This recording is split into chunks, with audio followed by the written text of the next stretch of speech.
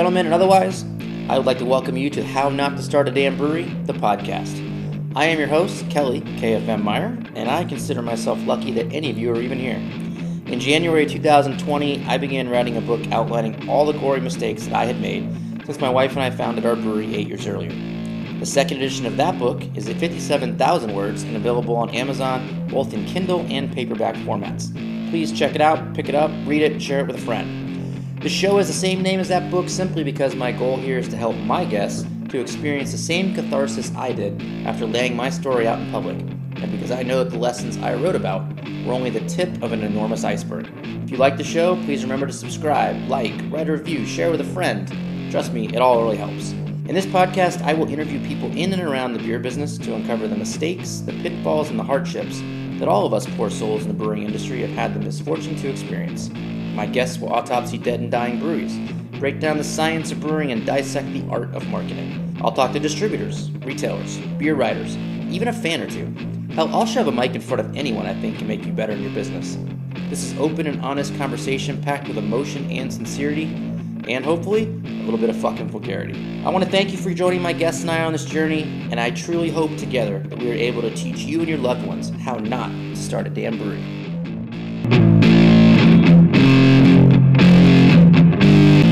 And today, I am joined by Chris Rhodes of Off-Roads Craft Beer Station. It's a small taproom bottle shop located here in New Braunfels, serving arguably the best selection in our town. He and his wife took what looked like a risk at the time and worked their tails off to make it a recognizable brand, and loyal customers have appreciated that effort. So Chris got his start in our industry working in bar management and even spent a brief sentence as a server in my tasting room.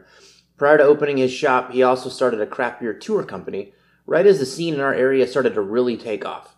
He's well known in our area and has been retailing beer now in his second location for years. And it's that experience that made me intrigued to interview him. Since he's at the end of the three-tier system, his insights will help suppliers and distributors be better at their jobs. When I asked him why he wanted to peddle craft beer, he answers pretty much like we all did. So hey, where are you kids buying your grains? You know, back in the day, we only had two options, and each of them knew it. When there isn't any competition, things like customer service and aggressive pricing just don't make a bit of sense to the big guys' bottom lines.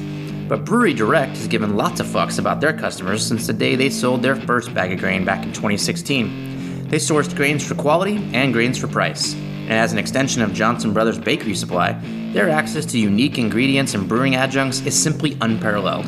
And now, with warehouses from Washington to New Jersey, you've got no excuse for an overpriced or unimaginative grain bill. You can't make great beer from any old bullshit, and Brewery Direct knows that. They have great prices on great grains and offer great service to great breweries of all sizes. Oh, did I mention the free shipping? Check them out at brewerydirect.com or just type Brewery Direct into all of those social medias you seem to like so damn much. And it was just love of craft beer and finding, that there was a void in this town, and I filled it.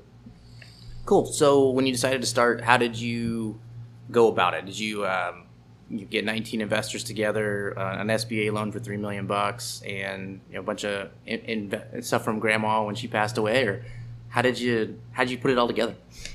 Well, I mean, that would actually have been smarter than how I handle it, but take someone else's money and waste it. But no, I did it all on my own, just like I started the tour company, bought the bus outright, built it out myself.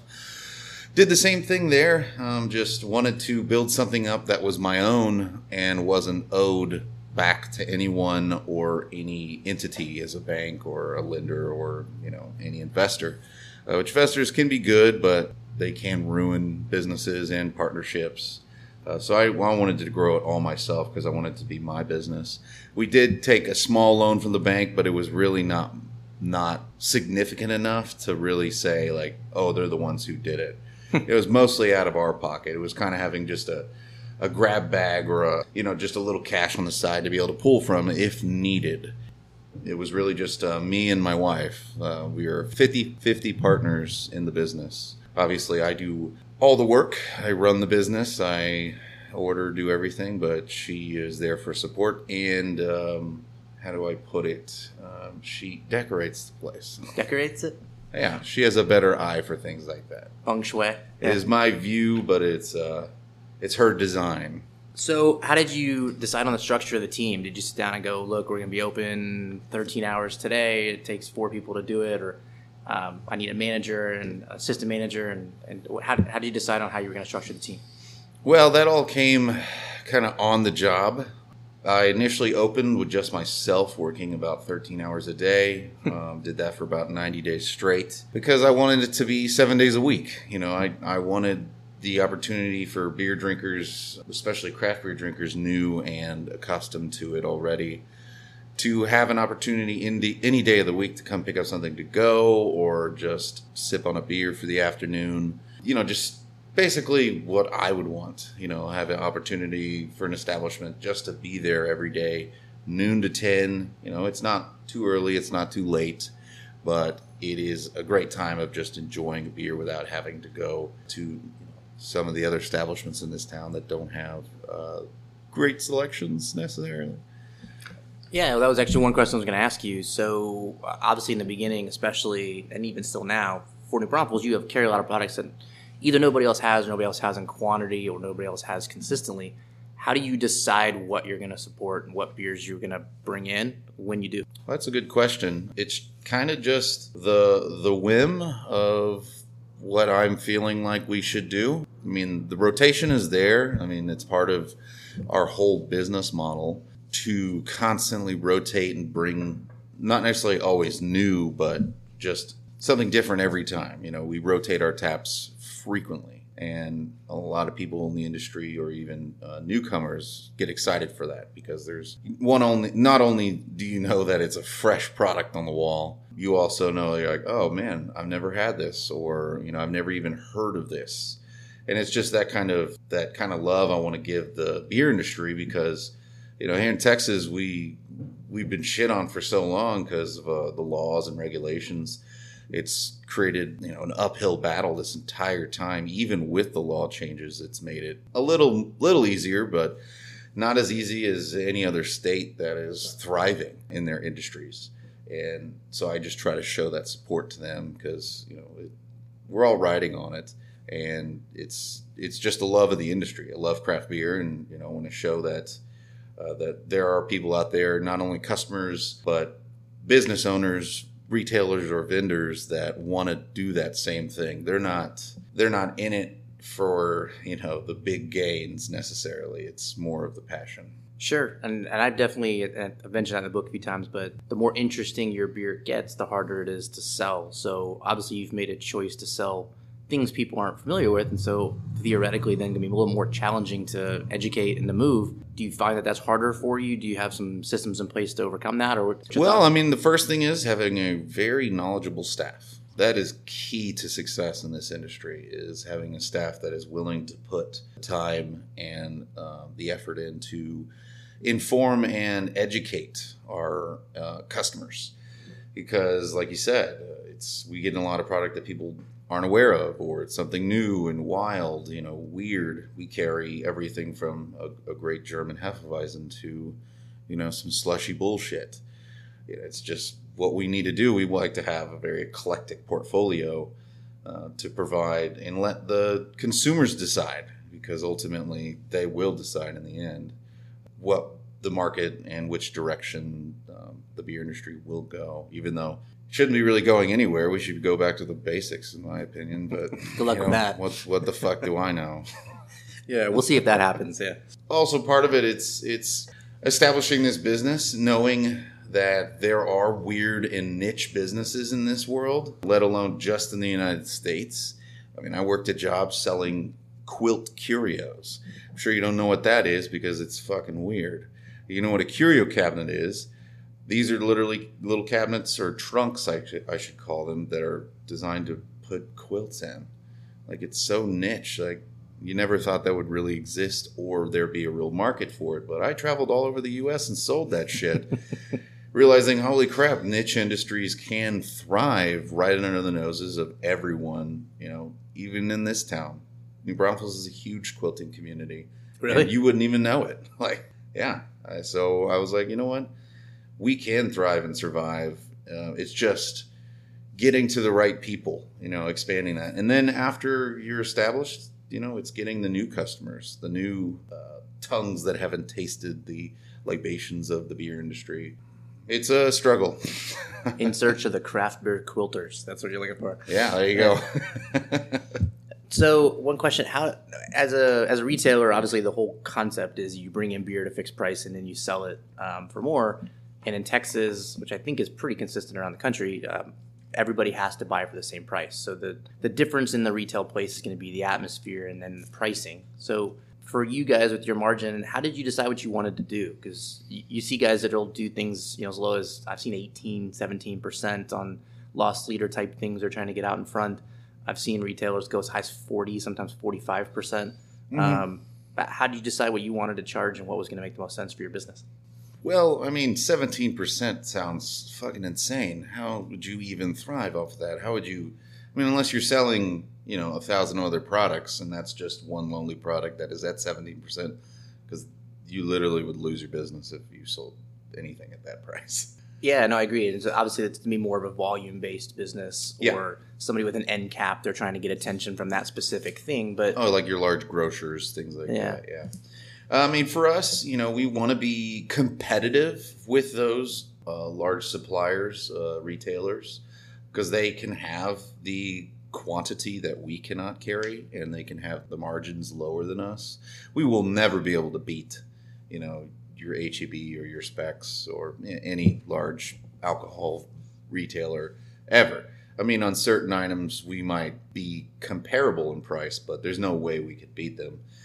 But with that, we want to be as competitive as we can, so being around the same price. And that's why we have a whole different price system when it comes to our bottle shop, when it comes to to-go beer versus your dine-in beers, your on-premise drinking. Because obviously we need to make a higher margin when people sit at our tables, because that's just business. You have to make up your revenue with the seats. That's where all the money's at. But with the bottle shop, it's the idea of that is to have a large selection for a very competitive price, but also offering a large selection for dine-in, also at a very competitive price. You don't want to overprice your things. So we have a pretty set standard when we get packaged in. We up it up a certain amount, but occasionally we'll up. If it's a rare item, we'll give it a little more percentage, or if it's an item that we have constantly, we'll give it a lower so it sells more often. Like some hazy beer out there that constantly selling for some godforsaken fucking reason. We keep it in stock and we keep it at a very competitive price, because it's the item that someone will buy a 6-pack of that, and then they'll get a 6-pack of mixed beers. And obviously the mixed beers is where we're going to make our margins on. But hopefully they take something for dining. Problem is running into overpricing. You want to be able to make your margins, but honestly, some of these beers are so damn expensive. It's almost unreasonable, and it's hard to purchase and sell these things because you don't want to scare your customer base off. So sometimes we take a little bit of a hit just so we can continue to bring in those weird and wild beers that might be out of our price range, but we want to make sure our customers are happy with what they're getting and a good price at it.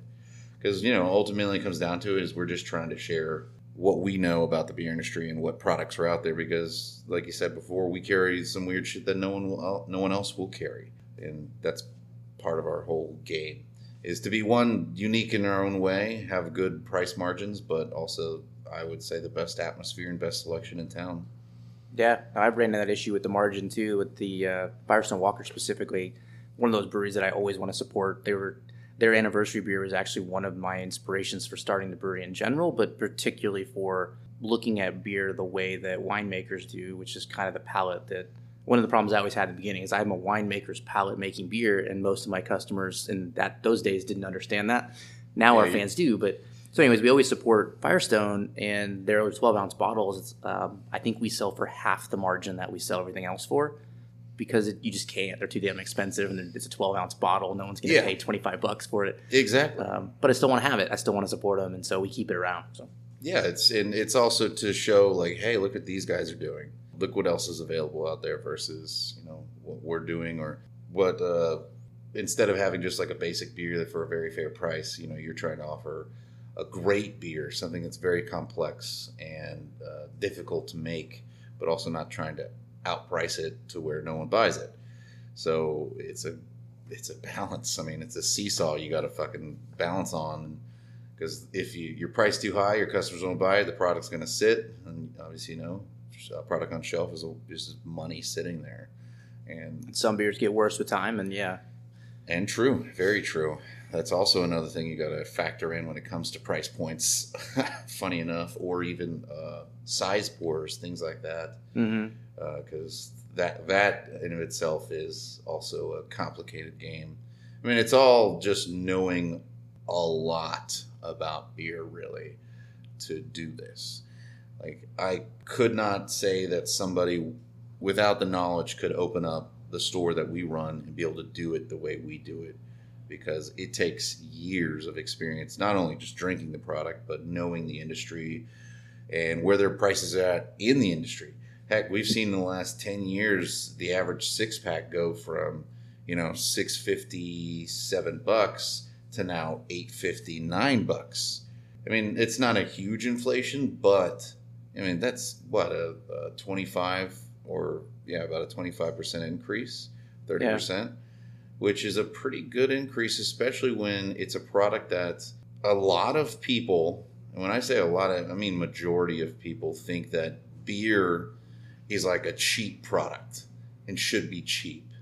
And that's been driven into the minds of the people because of big beer, because it's just mass amounts of beer that are cheap and cheaply made and over marketed. So people think that beer is a cheap product, but in our humble opinion, I think it can be just as refined and complex as your most expensive wines or stills. I mean, it's an alcohol just the same. It's not below any of the others. And like you said, you're trying to do something as a winemaker, so it's just as complex and should be priced, as well as these stupid expensive wine bottles and liquor bottles. Because I mean, why not?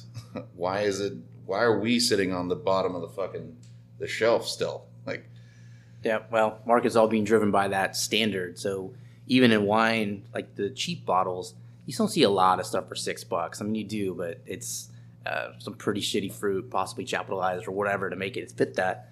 But I don't think we have the range the same way. Those products don't get respect. Even people who drink them know that they're shit when they're drinking them, but they don't give a fuck. It's Friday afternoon, whatever, or Thursday morning. But with beer, it's weird that those mega things have become the standard, where even a lot of people who drink craft beer will drink craft beer in front of their friends or at a special occasion, but their fridge is still packed with Miller Lite or I've seen that, yeah. Less often Busch Light, but something's in there that is a Lone Star from time to time. Yeah, right. The local beer of Texas. Get the fuck out of here. But yeah, I saw a post, I think it was yesterday, online about how people in San Antonio were getting excited that Pabst had moved their headquarters to San Antonio. Oh, fuck me. Why is that a thing on a craft beer site? Like, it's just, but that's the reality. Like, most people just aren't drinking craft beer all day. And granted, if you did, you're going to be 350 pounds. So I get why you wouldn't. But yeah, it's just a different part of the industry for sure. Yeah. One question I have for you is, so you get to see on the retail side, obviously, I'm dating the podcast, I'm sure, but over the last few years, we've seen retailers all over just yanking bomber space. And it's just been shrinking. Sometimes every 6 months you'll see it, but pretty much in every single reset, they're kind of pulling those back more and more. I think our local big H-E-B just finally on this reset pulled the majority of their bombers out of the cooler. Oh, wow. I didn't know that. Yeah, so from your perspective, obviously you still see amazingly badass beer coming in a 750 bottle. 500s now are being pretty consistently used, especially European stuff. But how do you decide? You can't buy it every 750. It's not going to move. So how do you decide what to get in there versus cans to bottles? Well, I mean, one of my policies is if it comes in a can, I'll buy it in a can versus a bottle. Because not a lot of products are offering both, but if it is a can over a bottle, I'll take the can. And is that because you see it move faster at retail, or it's easier to open on site, or what's the well, logic? For me, it's storage, stackability. Oh, sure, okay. Which helps out, but also cans, you can't get any degradation from sun from those. And I like to tell this one, they're just mini kegs. It's a personal keg. That's how I look at a can. Now, I don't know the intricacies of how sealed and precise versus a can is versus a bottle. I'm guessing a bottle has a better seal. It can preserve a beer better, but who's to say which one is better? I mean, we'd have to literally do a test between a bottle and a can and let it age over time. But for me, Bombers, I don't want to necessarily say it's a dying format, but it's a format that I think should be reserved for beers that can age. Your more refined, complex beers should go into big bottles, 500, 750s, because those kind of beers are meant to be shared. And also that they should have a little more prestige, which the Bomber bottle does show. Like, hey, look at this fucker. This big fucking bomb here. It's $20. Buy it. Share with a friend. And Save it if you want to. Open it in 20 years. Yeah, exactly. I mean, that's what I look at. And I see that the same as like buying a nice wine bottle or a nice wine and storing it away for a good time, because you're not going to buy a $70 bottle of wine and just drink it by yourself, will you? Usually you'll share that. But if you're drinking... I don't know who the fuck you're talking to, but... I mean, I'm not judging here. I'm just trying to point out what most people will do. They'll share those. But like I said, for me, I would go with cans, preferably one mainly for storage, because it's easier than you can't stack bottles. Yeah, and I know a lot of retailers, and that's one of the things with the grocery store I was talking about, the HEB, their sets are actually now built to accommodate the can. And so then the Bomber's in the way. And so, and I forgot the numbers, but I've seen it where a shelf that would fit 2 different can styles would fit one Bomber. And so if they're trying to get diversity and some figure out which ones are going to do the best volume, obviously the Bombers don't sell as fast. So absolutely not. Because it's a bigger commitment. I mean, that's how I view it is, I can get this 6-pack for $9 or this one Bomber for $18. Sure. 6-pack, 1 has more beer in it. 2, you can open 1 can at a time or share between 2 people. And then 3, it's stackability. I mean, you don't need, 12, 13 inches of space in your fridge to shove this fucking bottle. But yeah, that's essentially how I look at it. I mean, Bombers are still here, and I wish for them to stay. But like I said, I think the more fine, complex, more even some really great traditional, like I know Save the World does a lot of bottles, like big bottles. Yeah, they do small and big, I believe. Yeah, they do all bottles, which that's totally on the brewery. Fine, it's whatever. I don't know why they choose to do 6-pack bottles, but you hear. Like Green Hall is no longer carrying certain products because it doesn't come in bottles because they want to keep it to, in quote, traditional. And I'm like, what the fuck does that mean? That feel of the cowboy boots and a long neck on Friday night. Some jagoff telling me that it tastes better out of a bottle than it does a can. And then I ask, hey, what tastes better, a bottle or draft? And they're like, well, fucking draft. And I'm like, the fucking can is just a small keg, you idiot. Like, it's shit like that. You can't change people's minds because it's been so ingrained in them for so long that it's hard to change their opinion on things. I mean, there are people out there that do change. They're like, fuck yeah, cans, let's go with that. Because I mean, it takes up less space. It's a recyclable product, reusable. Same, recycle is what I mean. Refill, reseal them. Hey, I've seen some funny shit. Come on, Always Sunny. He was filling that Diet Coke can with red wine. He was drinking it in the park. I mean, you technically can reuse it. It's been done. Yes. The precedent is set. Exactly. All right. Cool. Well, I'm going to take a quick break. I've got to pay some bills real quick, and then we're going to come back and I'm going to go through some of the mistakes in the book, and we'll kind of talk about what you've seen us stupid-ass brewery owners do from your perspective. So I'll be right back.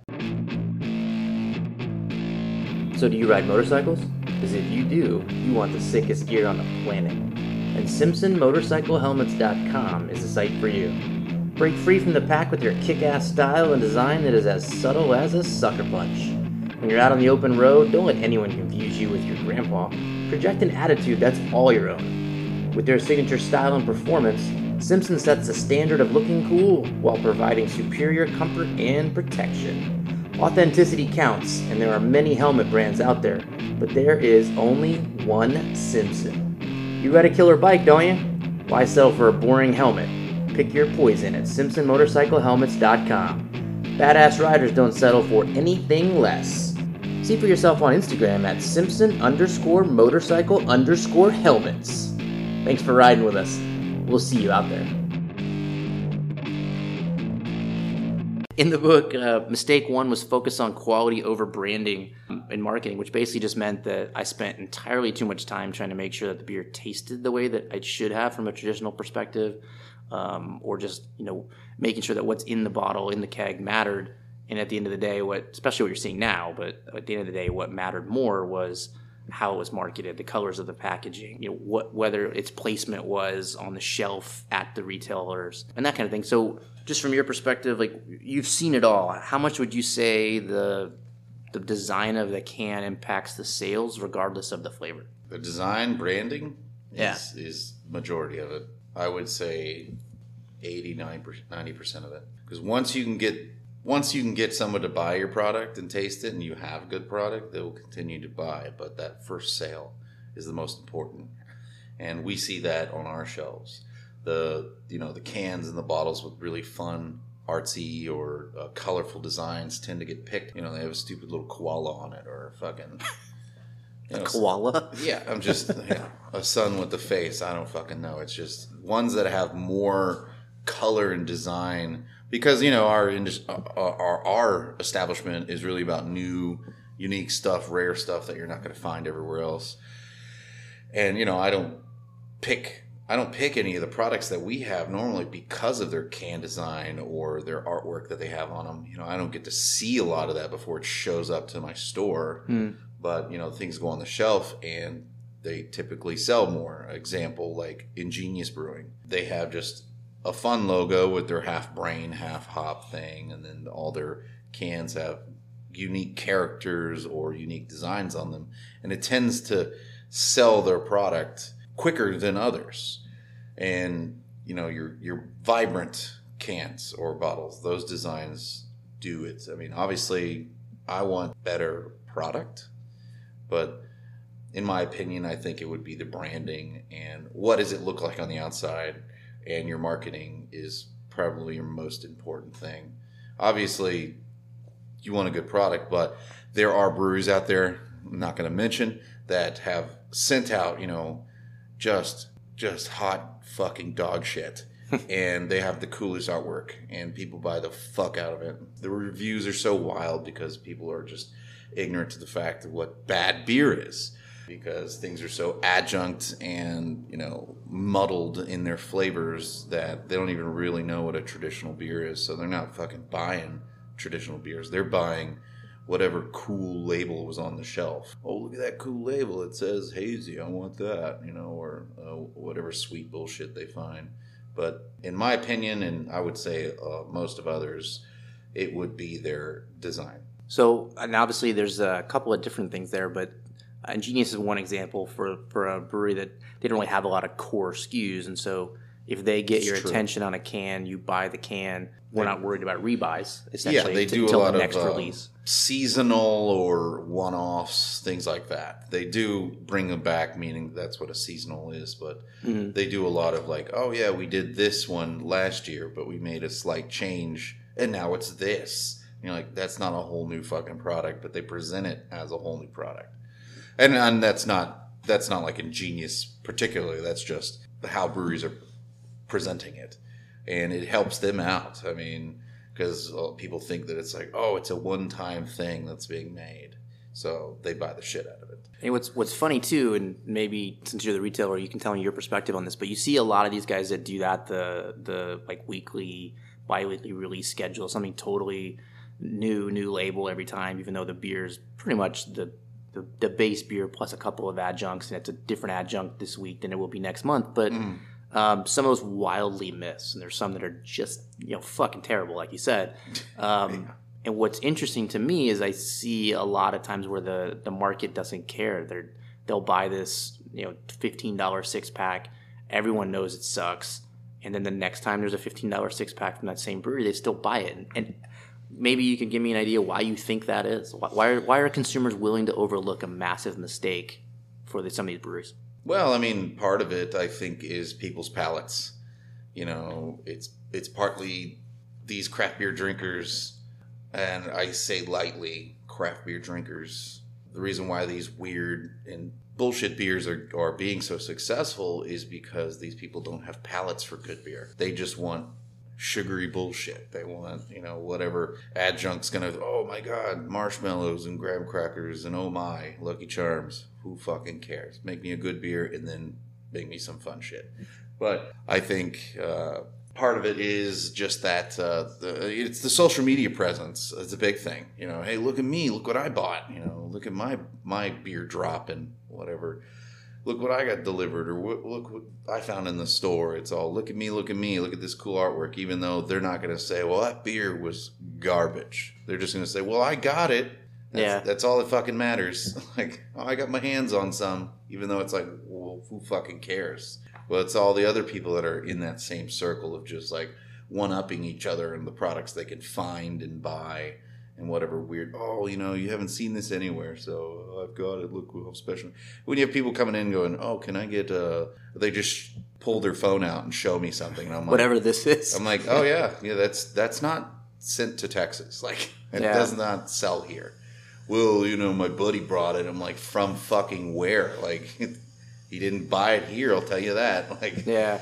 But it's always some like artwork. Like an example would be like Parrish's Ghost in the Machine. Good beer and all, but we can't fucking get it over here. And it's got a neat logo and it's got a name that resonates with people that are in the industry. But it's like, why? I have other products that are as comparable or similar.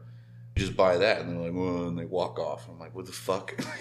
Right. So I'm just can't get it anywhere else. You're just gonna not buy anything. Yeah, exactly, and that's it's frustrating in that standpoint because I'm trying to run a business about beer, but it's become more of a a marketing gimmick. It's a game now. Who has the weirdest shit and who has the most colorful and unique artwork on their fucking product? I'm not bitching about that. It's frustrating that I can't just sell somebody a good fucking Kolsch and be like, and then make their fucking day. Right, yeah. They want something unique and different. Yeah. What's funny, I think one of the best examples I've seen, and obviously in the book I talk a lot about Martin House. I do not hate that brewery, to make sure that's clear, but I think this one's fucking hilarious. You don't? I don't at all.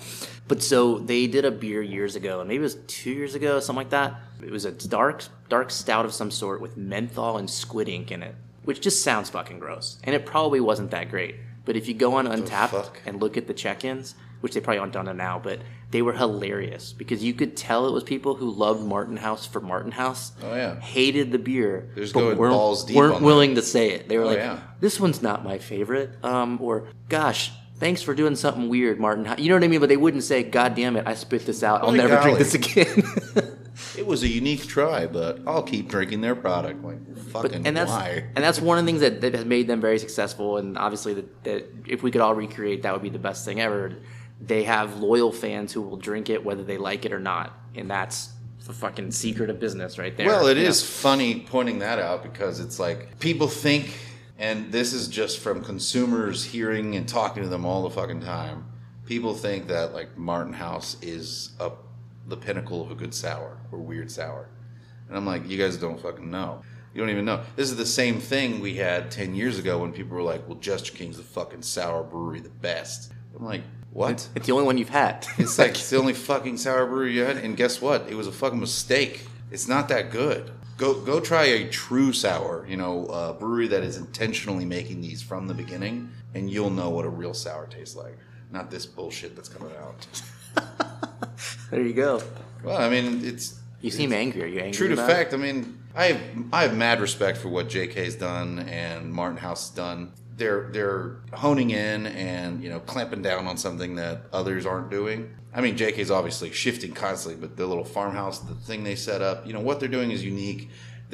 One of the coolest things they did was bring in home brewers to be a part of their process, which can be good for industry, but also bad for product. They're still learning. A home brewer fucking sucks. I'll tell that right now because I've tasted so many fucking home brews. It's nauseating. Please don't bring me your home brew. Please don't. Public service announcement.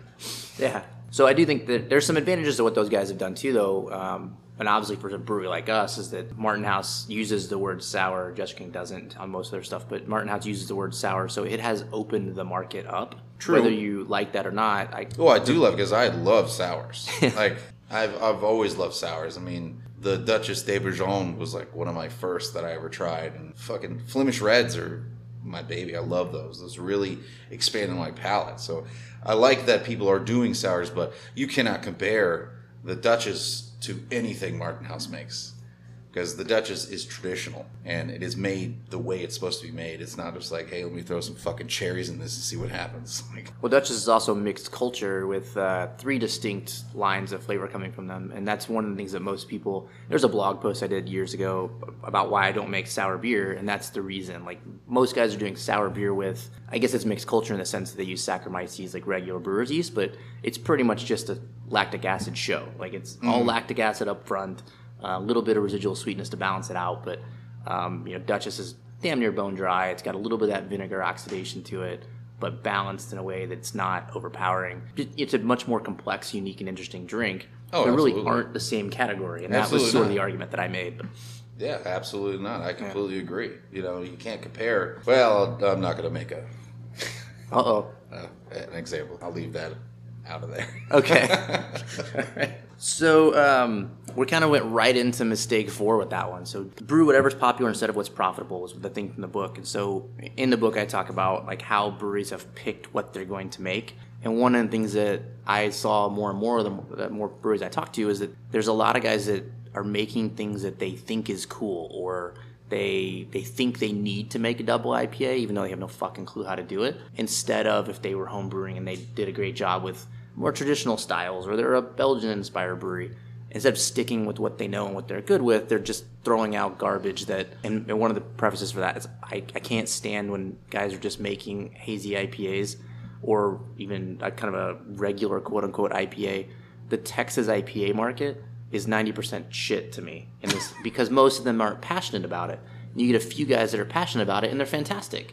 But everyone thinks they've got to check the box. So you've got a portfolio of 8 different beers. One of them's an IPA. You're not good at making the IPA, but you still fucking make it because it still fucking sells.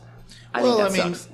Yeah, but it's like before, say, having a light beer option, you should just have a nice array of beers to choose from a light, easy drinking beer to a malty, amber, to a pale ale, an IPA, a stout, a porter. I mean, you don't have to do everything, but pick something in each kind of color class clarity that people would go to, because when you in my world I get to hear the stupidest fucking questions that it's baffling when you hear these things. You're like, oh well, I don't drink dark beer. Like, what does that fucking mean?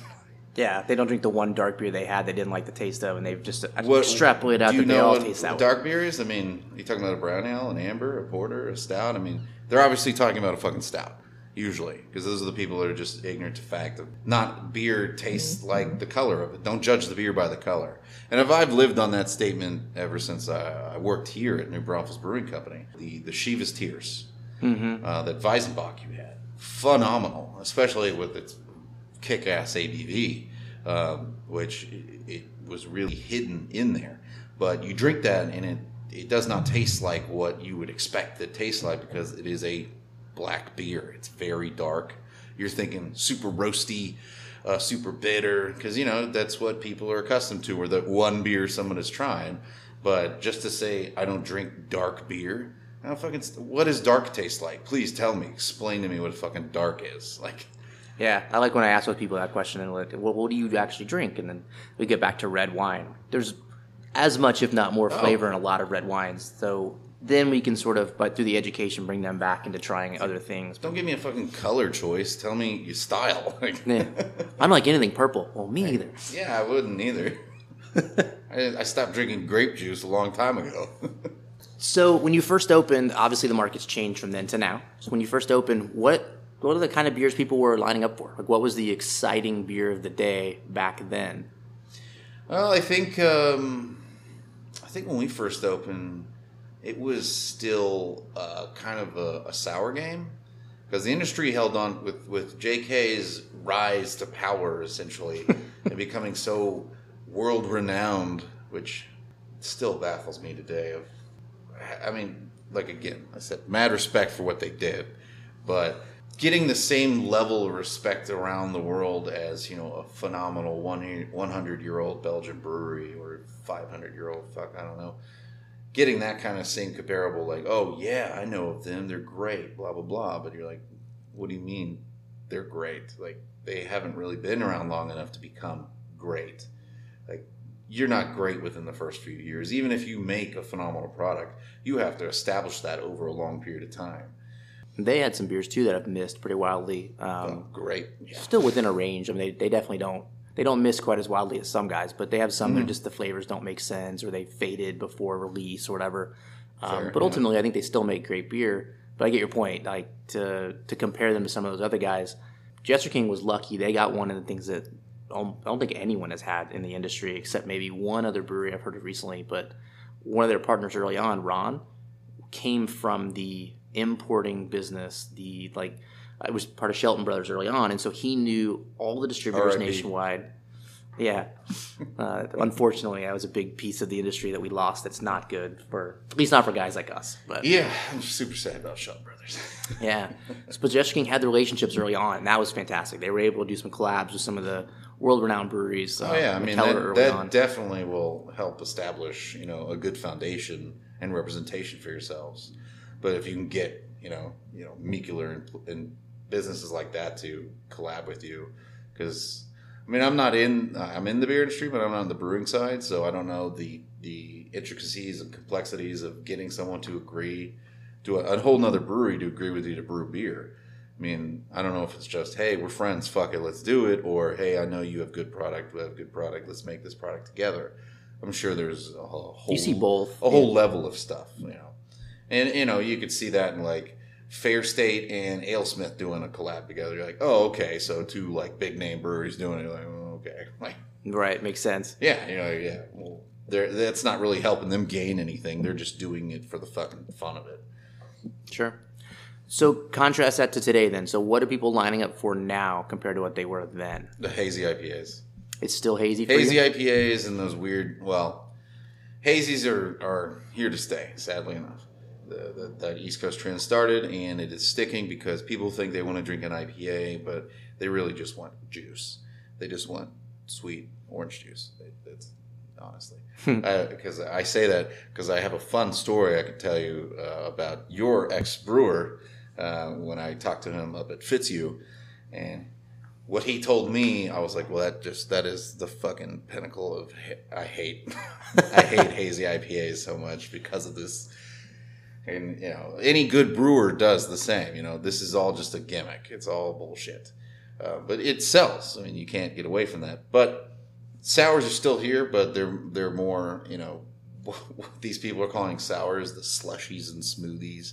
This is a Berliner Weiss with blackberry and yogurt and, you know, graham cracker crumb and marshmallow and, you know, like whatever the fuck you're putting in. And you're like, well, that's not even beer anymore. Why do you even have the word Berliner Weiss on there? Or ale. You should just be putting, oh, this is alcohol with fruit. Like, it's barely even sour at that point. There's so much residual, like unfermented sweetness in it. It kind of balances it out. Except for some of the fruits they put in. If you're doing raspberries, some of the big ones, obviously you're getting acid from that. But for the most part, the idea was... their tartness comes from the tart berries or fruit they put in there. Yeah. You know, it's not like, I wish... Give me that Berliner Weiss, please. Give me that, and then I'll tell you. Like, I want to try that out, see if you did it right, and then you can add all your other bullshit. Which, you know, I'm not trying to badmouth the breweries that are doing it, because they're obviously, it doesn't matter what the fuck I think or say, they're very successful. So, you know, kudos to them for finding a niche in a niche industry and just going with it, running with it. And you could see, you know, a few breweries, like a small brewery, doing that alone and succeeding and be able to expand. And if that helps them expand and make, you know, your more traditional styles, then I'm all for it. If it helps them stay open. Because, I mean, part of why I've never opened the brewery, it's fucking expensive. And, you know, you're not going to become rich. The only time you're going to become rich is if you sell it to those rich assholes. That's the only time you're going to become rich in the beer industry. You know, doesn't matter how much work you put into it, you know, you're not going to become a fucking billionaire. Unless you started a billionaire. Yes, unless you started as a billionaire, correct. Or if you're somehow smart enough to convince a company to buy you for $1 billion. Sure.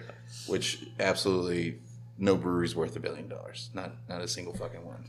Well, the only one that sold for $1 billion then sold again for an quote unquote undisclosed sum. So yeah, I'm sure it was like $100 million. Yeah, they got lost their ass on that deal. Oh, absolutely.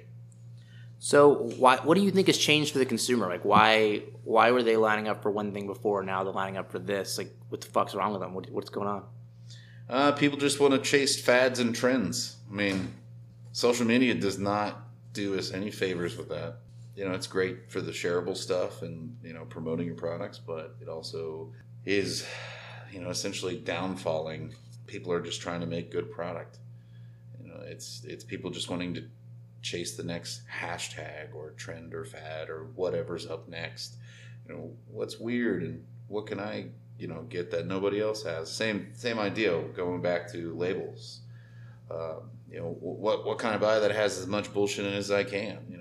It's really the direction it's gone. I mean, it's not taking a stranglehold in the industry, which is nice, because if that happened, then I don't know what the fuck I would do, because I'd probably just move to Germany. Just drink good German beer. Just solid lager all day long. That's fine with me. It's fine with me. So, question then, what do you think the next 5 years holds? And I'll preface that by saying my opinion is that the industry has moved away from the flavor of beer. And every time you turn around, I'm like, well, we can't go any further than that, but we clearly do. And so continually, we're going somewhere. Where do you think we're going? You're frontline guy. Tell me what the industry's doing. I think, in my professional opinion, we will make full circle. I don't think it'll just keep driving in these weird fucking directions. Just like a new craft beer drinker. They're new to drinking craft beer, so they start drinking lagers and pilsners or kolsches. Then they move on typically to IPAs.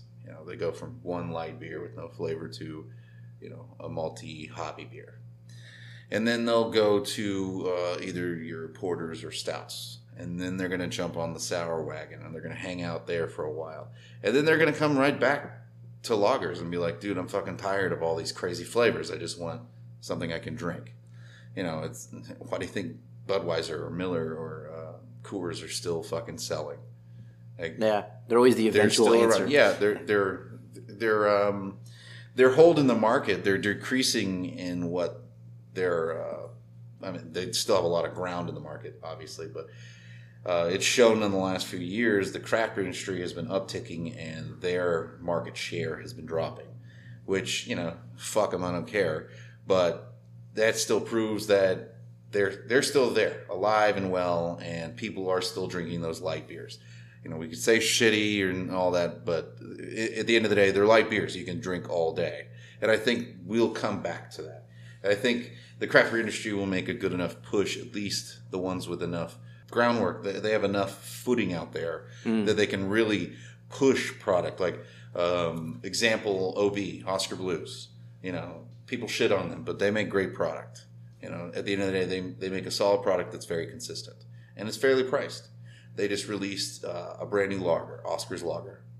And that thing is the closest in the craft beer industry I've tasted to taste like a Bud Light. Like really? It pours out almost clear. We were doing our event yesterday, and people were laughing like, is that fucking beer? Or did you just pour water out? And I'm like, haha, we got Bud Light jokes going on. Like, yeah, right. And it actually tastes like a Bud Light. And its price point, I think it's like $16 for a 15-pack. So, it's very, and I hope that we push a little more for that. Like, bring people back to, just your basic beer. Why people drank beer all the time anyways.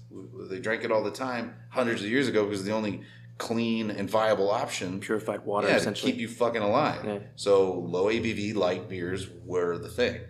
But now it's, refrigeration, all that bullshit, and fruit, and everybody wants diabetes for some fucking reason. But I think it will come back. I think it will come back. That's my hope. I'm not going to say it's a prediction, but I hope, just like the craft beer drinker does his little incline and then he comes right back to his traditional lagers, kolsches, easy drinking beers. And I think the industry will do the same. It'll take a longer time, obviously, because it's a full industry versus one person drinking Sure. So it takes everybody involved, but that's what I think. I think it'll be back. I'm hoping. I'm crossing my fingers because I want the industry to continue to thrive. Do weird shit. I don't care. Fucking, piss in your beer and call it juice. I don't give a shit. People will buy it, but at the end of the day, make good product. I want good traditional products. I don't need to be the pinkies up beer guy, but at the end of the day, I want to go back home, and if it's hot sun, drink a light beer or just drink a Pilsner. I want to be a crispy boy from time to time. You are a crispy boy. Oh, no. I'm not the crispy boy. We all know who the crispy boy is. All right. Well, on that note, we're going to take a quick break and come back. Thank you. Before the late 90s, when you wanted to know what year Napoleon invaded Russia, you'd have to either A, pay attention in class, B, know somebody who knew, or C, look it up in an encyclopedia. Thankfully, my kids don't have to look in 30 volumes of Britannica to find answers anymore, and neither should you. When you're fermenting beer in a closed tank, you can either use the hydrometer that was invented in 1790, go check it up on Google, or AccuBrew. And AccuBrew is a real-time, web-based measurement system that gives you access to your beer's fermentation metrics from literally anywhere in the world. It measures current gravity, temperature, and even clarity, and compares them to the standards you set for the recipe your team is brewing. If something's off, you'll get a notification immediately. So seriously, go to AccuBrew.com, follow them on socials at AccuBrew, or just call Parker at 727-685-9860. Your beer, your customers, and I will truly thank you. If he were interested in anything his old dad was interested in, my son would say it's something like, y'all need to be fucking with PR. Your booze business is more than just an online profile. Fine, keep doing your limited can release and your Meet the Beer Tender posts, but it's time to think bigger than just cheesy marketing. Better. More professional. Brittany Hanning has years of experience turning big ideas into targeted communication in the beverage alcohol business, and her PR firm, Made to Measure Communications, can tighten your image with expert services ranging from AI generation all the way to media relations. See, people in this industry love to talk about the importance of branding and media outreach, but don't kid yourself for a second. You need an expert to navigate that stuff. So go to the website at M2MCOMMS, look them up in San Francisco, or just ask me for Brittany's number. But seriously, stop screwing around and get your image right today. Welcome back. So, one of my favorites. Mistake 6. If you fuck up, don't dump it. A lot of breweries are sending out whatever they have to because, they've got a full tank. They've got to monetize the tank. Have you ever had a recall in your place? So, someone coming back and having to buy back all of the whatever you bought, cases, kegs, whatever. You just asked me if I can get distributors to buy shit back. Yeah, that's a fucking joke. Really? Even if they know it's fucked up? Like, do you tell them? It's like pulling teeth, man. Like, get over here. Oh yeah, I'll take care of it when I'm there next. And like, you didn't do it again. Like, no, we really haven't had any major recalls. I've only had one beer that popped in the store that actually blew up, and I just moved all that, and instead of wasting my time trying to get these distributors to fucking buy their beer back, because it's so much wasted time in my own breath. Like, I'm tired of it. Like, it's not even worth the fucking $30 they're gonna buy back, whatever. Yeah. So what I've done is just incorporate it into my food products. Like, fuck it, it's bad beer. No one's gonna fucking taste it if I cook it.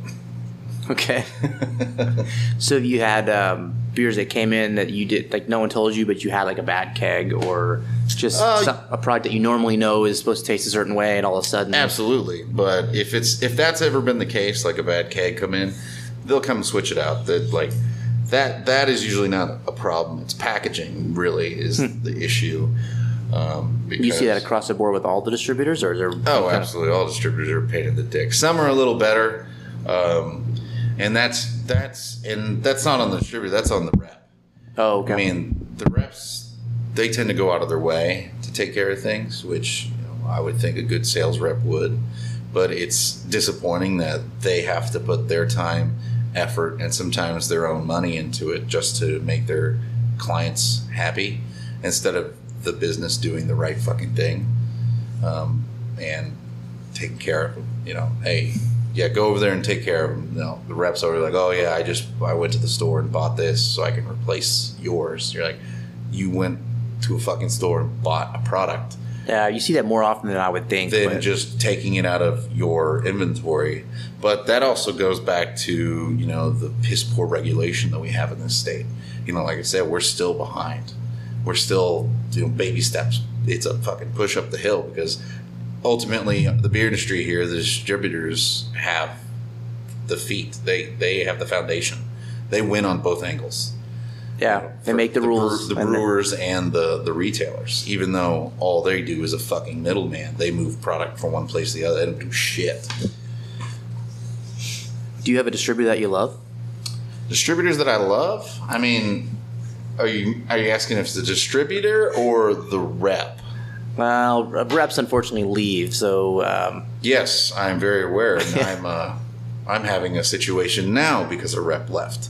And I'm dealing with, a new rep. And everybody handles things the same, so... Yeah, or cares about you as much as the other guy did for whatever reason. Yeah. Truth. Yeah, so they're always a struggle, in other words. But yeah, you should always dump bad beer. You should. You should always dump bad beer. Don't sell it.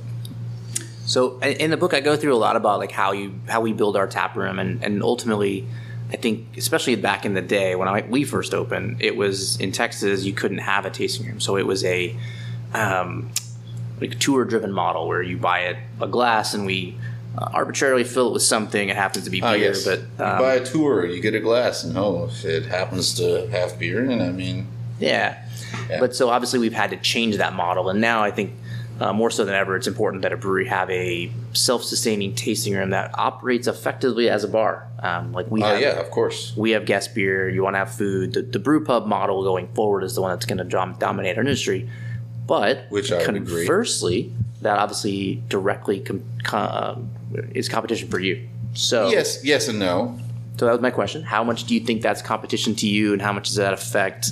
I have talked to retailers that won't sell certain beers in their place because the brewery's either down the street or it's $1 cheaper at the tasting room, or a variety of reasons. That's just stupid. Like price that. I mean, that's obviously just a random number or example, but fact is breweries are not open all the time. Typically breweries are open on your weekends, Thursdays through Sunday, so the availability is not there. Plus usually a lot of times they're very limited hours because they have a limited staff, much like a good craft beer bar, but most of their labor is being put into making the fucking beer, not their tap room. Obviously, they're going to make money in the tap room, but their focus is the product, so they need. And this is just my view on it. I obviously don't own a brewery, wouldn't know the intricacies of costs, but no, I don't find it like a bad idea to carry that product because it's already in town. I find it actually a good thing. Hey, we have this. Go try them out, and that just makes us look good because it was a good recommendation. Mm-hmm. And they can go check them out and they get taste. And the hope is that they come back to us. They'll trust you for the next recommendation. Oh, yeah. They'll come back and they'll choose us. Not to say, we don't do as well as, say, Guadalupe. I mean, they fucking blow it out of the water every damn day. Anytime I'm there's at least 20 people. I mean, it's great. They've had 10 years to build that. But I don't find them as a direct competitor because what they offer is their own product and maybe some other products, but it's all Guadalupe compared to our establishment where it's, we have hundreds of different options of beer. And I feel like craft beer establishments or craft beer bars or in tap rooms, they don't get as much recognition, I think, as they should, because I think they're a huge part of the community when it comes to the wealth of knowledge and the product availability. I mean, so the worst news we've heard recently is in Denver, Falling Rock, one of the best craft beer tap rooms out there. They're shutting down, and it's like, well, why? Why are they shutting down? Is it because they didn't get the love that they were supposed to get? It's these places are trying to support others, but they're not getting that support back from the customers, and that's what we're hoping to get that support. Yeah, you could buy their product at any point in time in the week. Breweries are New Braunfels Brewing is only 4 to 9 Thursday, Friday, compared to Off-Roads, which is open noon to 10 almost every single day. So we have that option of being open because our focus is all the tap room. We don't have to focus any other labor anywhere else. We don't have investments in other places. So yeah, it's not really a competition in my opinion. I think it's an equal foundation of us sharing the wealth and the customer base. It benefits us both. Are you strategic about it in the sense that you try to either not have core SKUs or only have core SKUs, or are you looking for more one-off kegs and package, or does it even matter at that point? Well, I mean, if the brewery does really good product, we definitely want to carry their cores. I mean, examples like ABW, like Austin Beer Works, they have a phenomenal core lineup, but they also do with great branding, by the way. Yeah. Very colorful. Yeah. And they've had the same branding for a long time, so they're easily recognized. Even though I have ran into people as of recently, they're like, well, what's Fire Eagle? I'm like, you don't know what a fucking Fire Eagle is? Like, you're drinking craft beer. Like, Fire Eagle, pretty standard American IPA, been around forever in the successes of Texas craft beer world. Obviously not compared to other states and their longevity of their breweries. But, everybody in the craft beer world knows what the fucking ABW Fire Eagle is. It's pretty standard. But we do like to keep, core products because we want to show off what the breweries are capable of, because I feel if you make good core products, people will come back for the crazy ones. Like Martin House also, example. Their Bock make a good Bock. They make a good Pilsner. They've got a good IPA. But we carry maybe 2 to 4 of the cores and then a fuck ton of their weird fucking sours. Because people will buy those. That's what they wait in line for, yeah. Exactly. So it's we want to make sure that they're like, oh, fuck, I go for this. Well, I didn't know they made an IPA because these people didn't even know that they made core beers. But yeah, we want to make sure that there is, a good lineup. Not just weird, unique, rare stuff. We want to have some items that you could find other places. Yeah. Because then it's recognition. It's like, oh yeah, I know them. I've seen them. I've had them. Oh, they make other things. Like that's part of the game. Okay, cool. Well, so another one of the questions kind of on that same line is I personally cannot stand online beer reviews. I think it's the worst fucking thing that's happened to our industry in the last 10 years for sure, particularly Untapped. But as a retailer, do you look at Untapped reviews or any online beer rating site to decide on a product that you may or may not bring in? On occasion. Very rare. Because it's usually a one-off or something that a brewery's made, or a seasonal that we haven't had yet, or is making it to the area.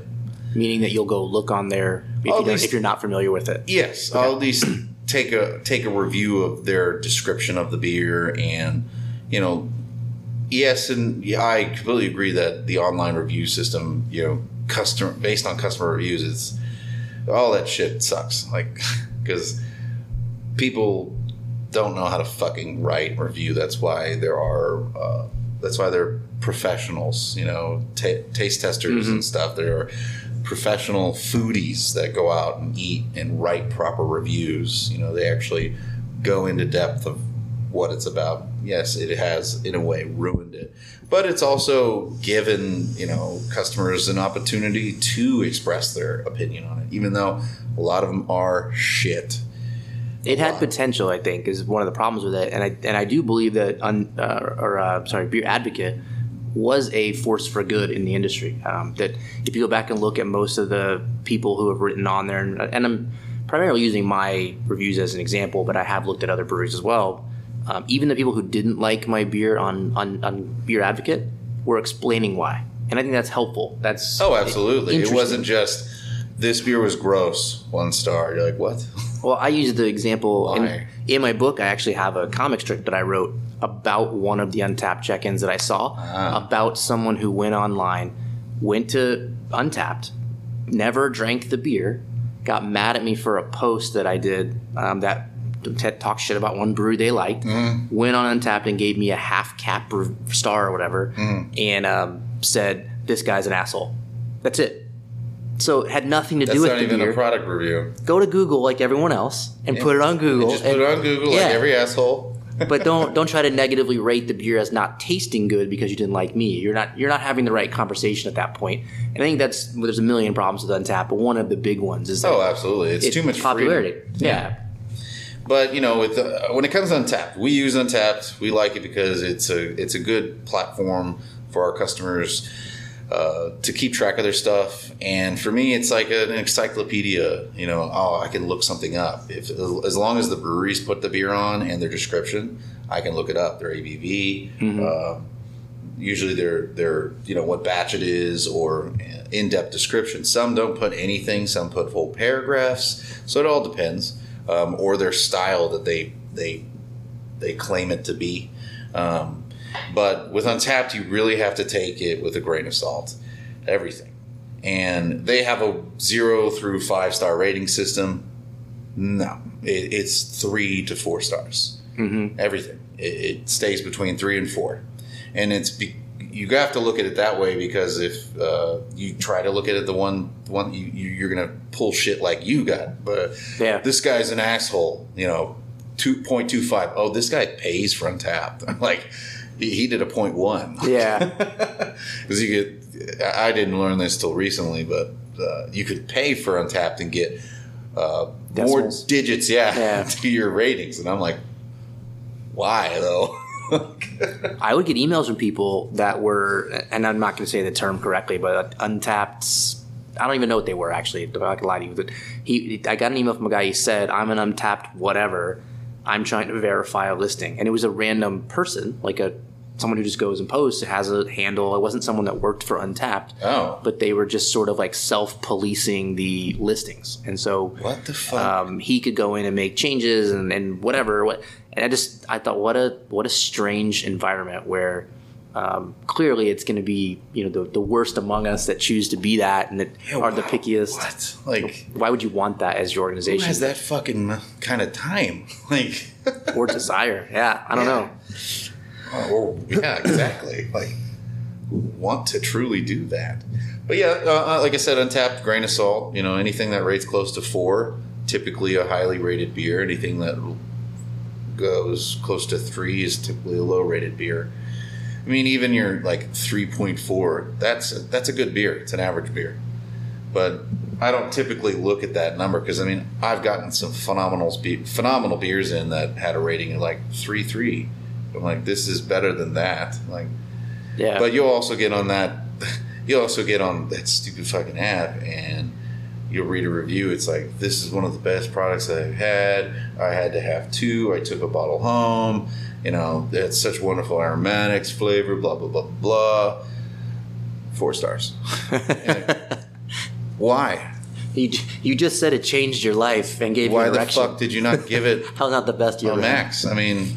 Yeah. Well, then you also have, like, I know Paul Ford was one of the first people early on at Brandsline that would do that as the brewer. He would go on every single thing he ever made and be the first guy to post, and he would put 5 stars for every beer. Come on, dude. Like, man, some of the stuff you make's okay, but... It's sucking your own dick big time. Yeah. I mean, Jesus. He got called out for it. And then there were a bunch of guys that did that. At least get somebody else to fucking do that. Right. That's what your sister's for. Don't be an idiot. God. Well, there's not a lot of...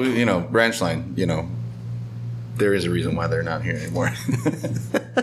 I'm sure, and there's quite a few. I'm trying to get them to come on the show. I sent a message, but we'll see. They're local, and they definitely were an early part of the San Antonio story. So I think, they could have been a great success. Yeah, they had potential. Yeah, I mean, they had some good products. They had some good names. They had good brewers. I mean, I don't know the intricacies of their financials, but they did not manage things well, and then the incident happened.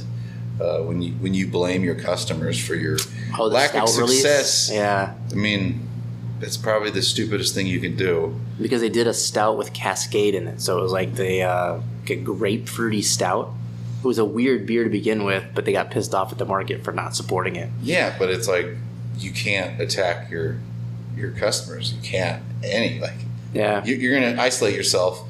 And then you're going to fail. I mean, they're one that thankfully I think Jason had another job, and I think he still has that job. So he quote unquote landed on his feet. Depending how much the bankruptcy hurt him, but yeah, And I've actually still seen, up until about last year, I'd still see their stuff on the shelves occasionally. Shut the fuck up. Where? What? I know when Witchcraft moved its old location to the new one, I think they did not bring any of the old 300 branch line beer with them, but I think they had some still. And the Specs here in town, the liquor store, they had their second anniversary for years. Like they had like a case in the back that you had 2 left on the shelf and you could never sell the 2, so they never got to the case. We run into that. I don't know what they finally did with it, but I'm sure no one came in and bought it. It was that one actually was unfortunately infected. I think it was a Belgian triple maybe, and it was sour. But it was early on. They hadn't figured out how to do bombers yet, as many people didn't. Just like use the example of Jester King, and that's up for debate if you ask Jeff why they went sour. But part of what we went full mixed culture was the same thing. We played around with some things, and making some sour beers, and then we ended up having to make all sour beers because Mistakes were made. We had to make a choice. Do we want to do no more sours or some or all? And so we did all. So it is what it is. But yeah. So I have a couple of just sort of simple questions for you. One of the things that intrigues me about your model and kind of how you guys have to work at retail is that how you would manage cash flow with such a fixed return on investment. It terrifies me from the perspective of, as a brewery, people like to make jokes that we make all the money. And I use a lot of examples in the industry or in my book about how that's not always the case. It can Distributors make all the money. We can get up to like a 70% margin, depending on, or at least brewing margin. But you guys are fixed. I mean, like you say, in general, like I said, somewhere between 25 and 35% is what most of the retailers tend to take on a margin. That's not a lot of money. Absolutely not. But that is for our to-go product only, the low margins. Sure. Dine-in, obviously, our margins are much higher, and it has to counterbalance. The old location, we used to do more dine-in versus to-go, but there was obviously a correlation to that. Part of our bottle shop being in the back room, no one really knows about it. Wasn't as present. And also our large patio, a couple other variables in there that help the dine-in part work better. But this new, pretty much we're just a new version of Off-Roads again. We are doing... Better version. Oh, thank you. Thank you for that. Although I did like the old house thing. That was a cool kind of like... Oh, absolutely. Just nice feel to it, but... Yeah, the little quaint house. It was the scalability wasn't there. There weren't enough seats inside, so we were outgrowing that place within the first year. Like, just that building could not handle us, especially with what we wanted to do. Plus, having to hide my fucking bottle shop. It sucked. I did what I could, and it worked for the most part, but... it works much better here. But with that, with our bottle shop up front in the dining room, we are outpacing our dine-in sales. I mean, partly due, for the last year of the pandemic, that didn't really help much by, Governor Asshat shutting us down. Fuck that guy. Fuck Governor Abbott. That guy's a piece of shit. For those of you who don't know, that's the current governor of Texas that many people are angry about from last year from some failed policies. Partly doing with the pandemic, most people staying at home, just buying to go. That obviously, sits side by side with why we're doing better in the bottle shop. But, we're coming out of this pandemic. People are opening more back up. They're going out, but we're still showing to be a better bottle shop than we are a tap room still. And, in a way, it's frustrating, but our margins are so low, we're scraping by as is. We've been scraping by since we opened, and that's because of our low margins on the bottle shop. Those 30% to 50% that we set, that's not going to pay the bills. Sure. Like, when you have to reinvest that into product, you're talking, 2/3 of what you just sold has to go right back into your fucking product. Well, and that's another thing about Texas that's challenged. Some states don't do that, but we're COD here, so every thing of beer you buy, you have to pay cash for, essentially. You can use FinTech, but it still comes out of your account within the next 48 hours. Oh, so. Yeah, that fucking check on demand bullshit. Yeah. Everybody else, other alcohol, they can have net 15s or net 30s. Yeah, I got a case of wine delivered from one of my favorite Texas wineries, and I don't even think I have an invoice yet. Yeah, they don't have to pay up front. It's fucking nonsense. Yeah. But then when you ask them to, hey, pick up your fucking keg shells so I get my money back, they're like, well, I don't know. You didn't make an order, or, oh, it's too many shells, we're going to owe you money. I'm like, then fucking give me my money. Like, I got one that I had never heard of before.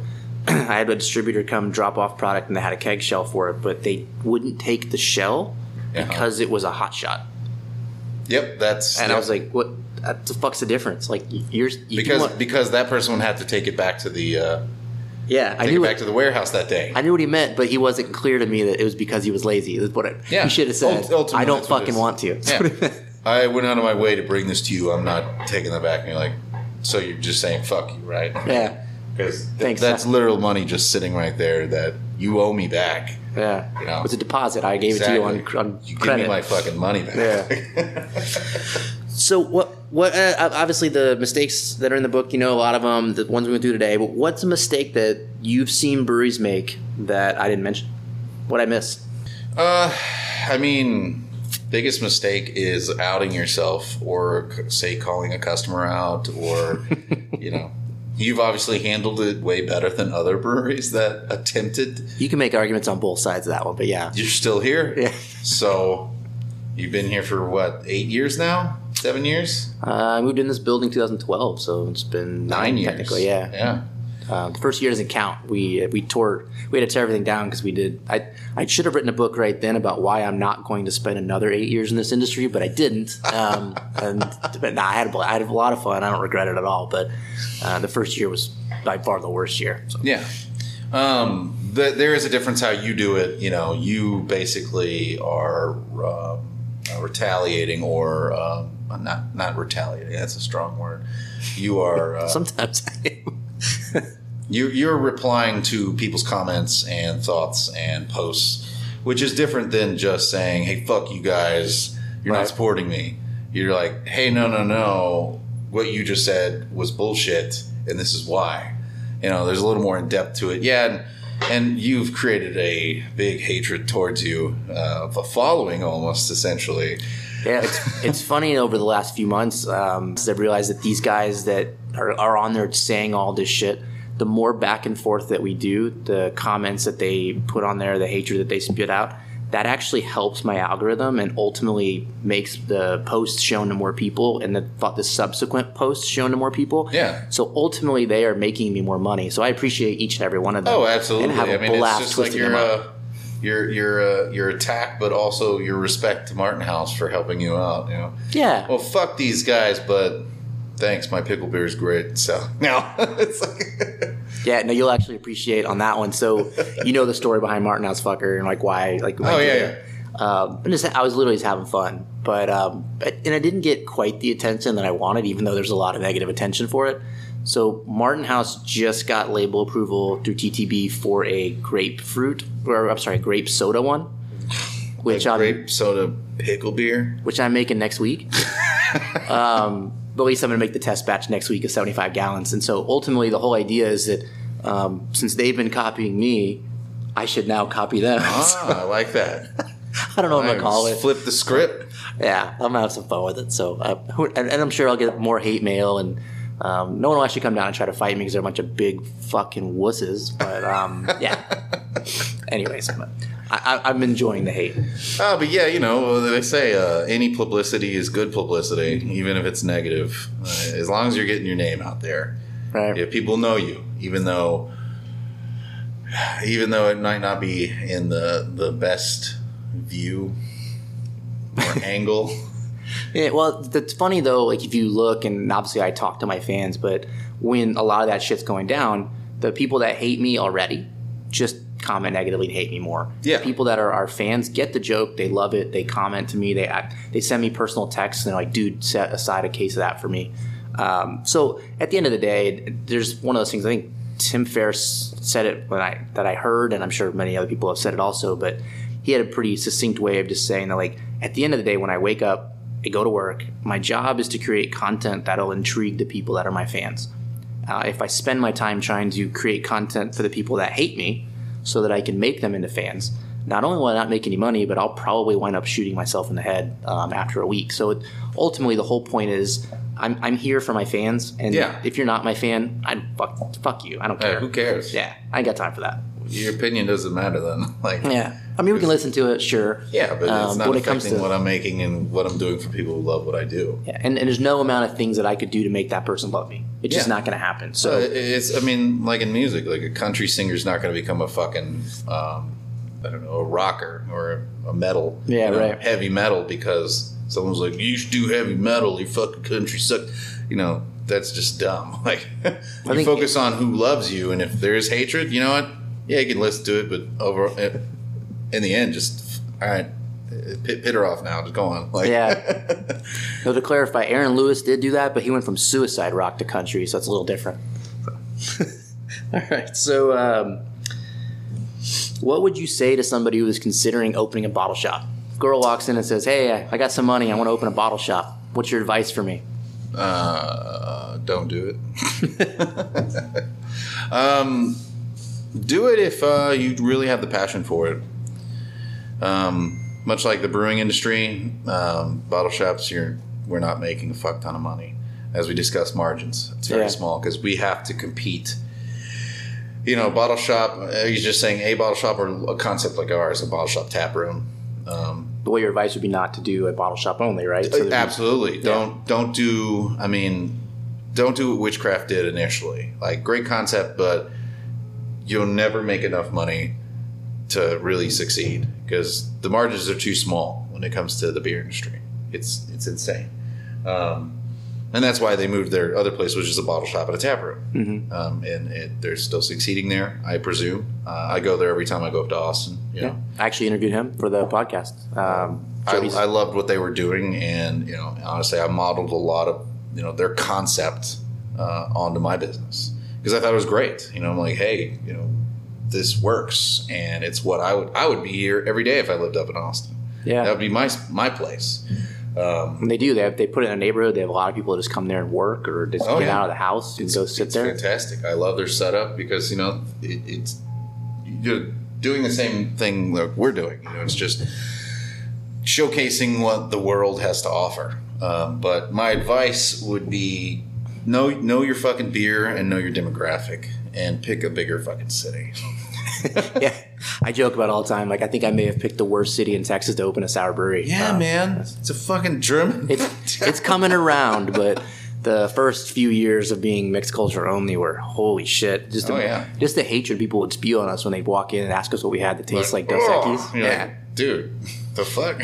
Yeah, but whatever. So, one question I love to ask everybody I talk to in this industry. And go for it. Open the bottle shop. I like competition. All right.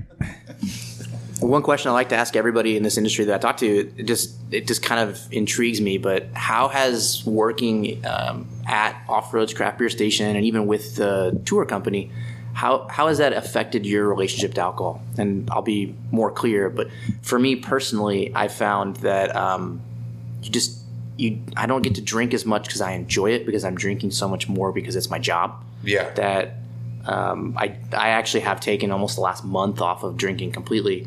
And I'm much happier. So it's interesting. I'd like to hear everybody else's perspective, but how has the ready access to alcohol affected your relationship to alcohol?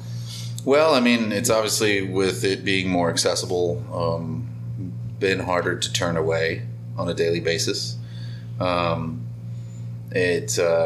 It hasn't necessarily turned me into the functioning alcoholic I am today.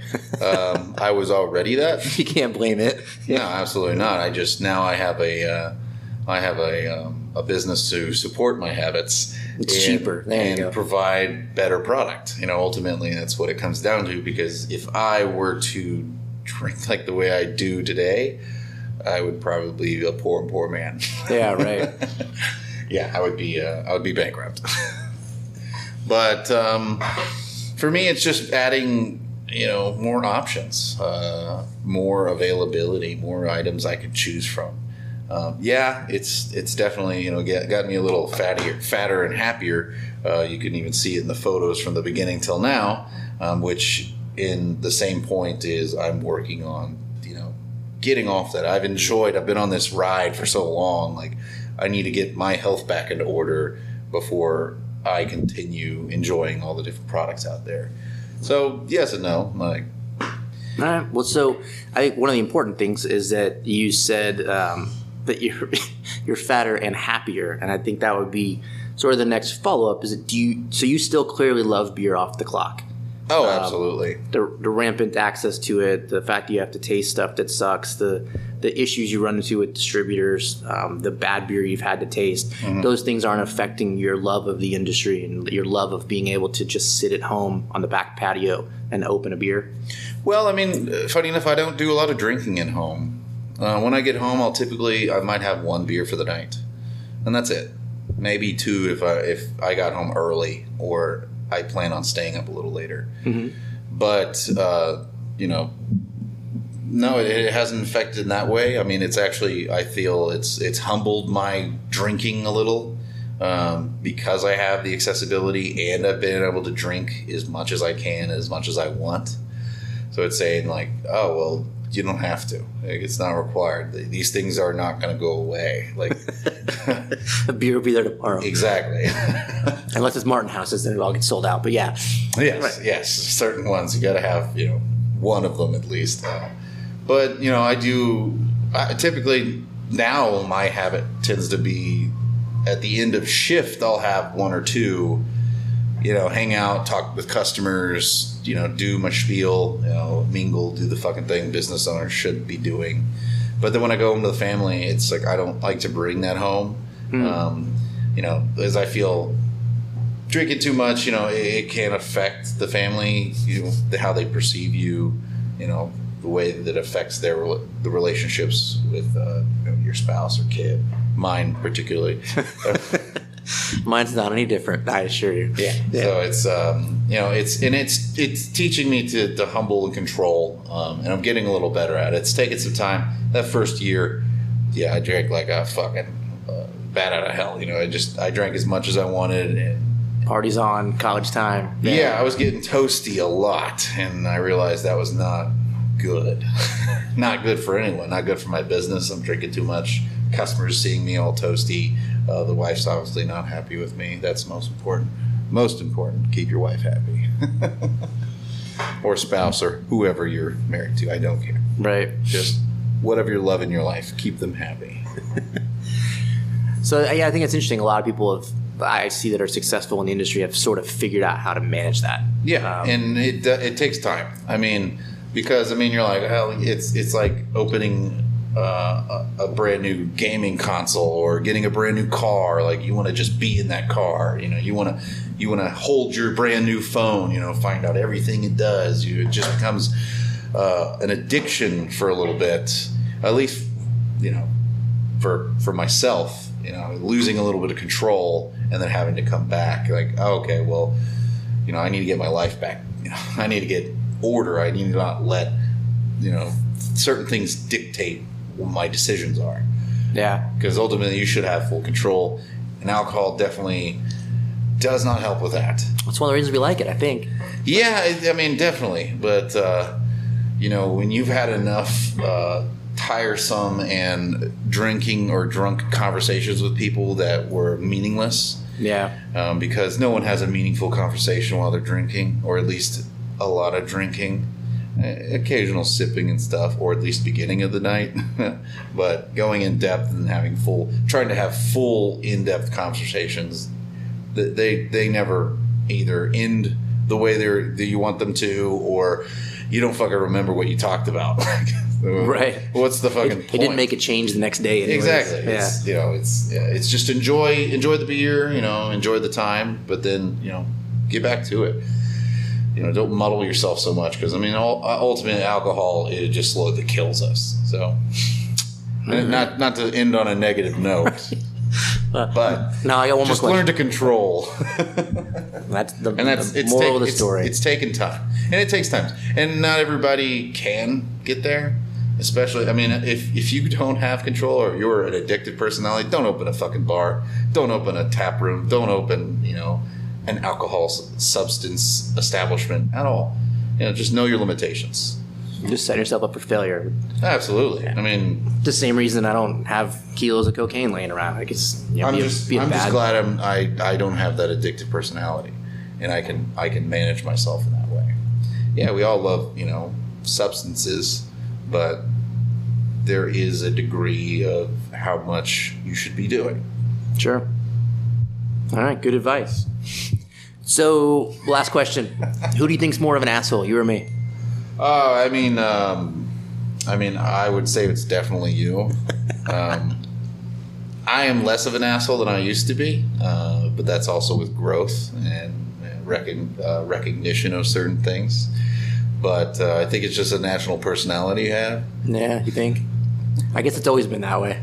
Yeah, well, ever since I've known you. I mean, even though it's like a fun, loving asshole, like it's not too much of just straight face, fuck you kind of asshole. Because there's people out there. You run into them daily. You only hurt the ones you love, right? Yes, I mean that's the kind of asshole. Yeah, there you go. All right. Well, I really appreciate you taking the time to talk with everybody today. I think there's a lot of useful information for if you're a brewery owner trying to learn the nuances of how to deal with a retailer, like what you guys expect from the suppliers. Don't expect anything. Obviously, we learned a lot about distributors today too. But anyways, I really appreciate you coming, and I think we got a lot of great content here. And honestly, I will probably hit you up again for some other questions that we have from some things that come up from time to time. So, well, thank you for the invite. This was a pleasure. I always love doing these, and be able to talk about my industry. It's something I like to share and want other people to know. It might not be exciting for everybody, but it's certainly exciting for me, and I like talking about it. Yeah, no, we have a fun job, so absolutely great to share. I wouldn't want to trade this for anything else. I don't care if it was more money. I love what I do. All right. Well, on that note, have a great day, and we'll talk to you soon. All right. Bye.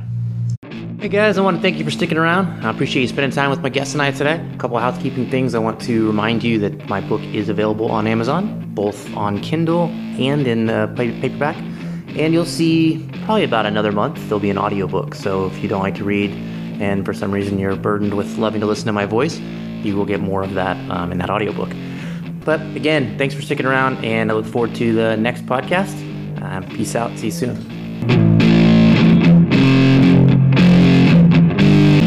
Free Play Media.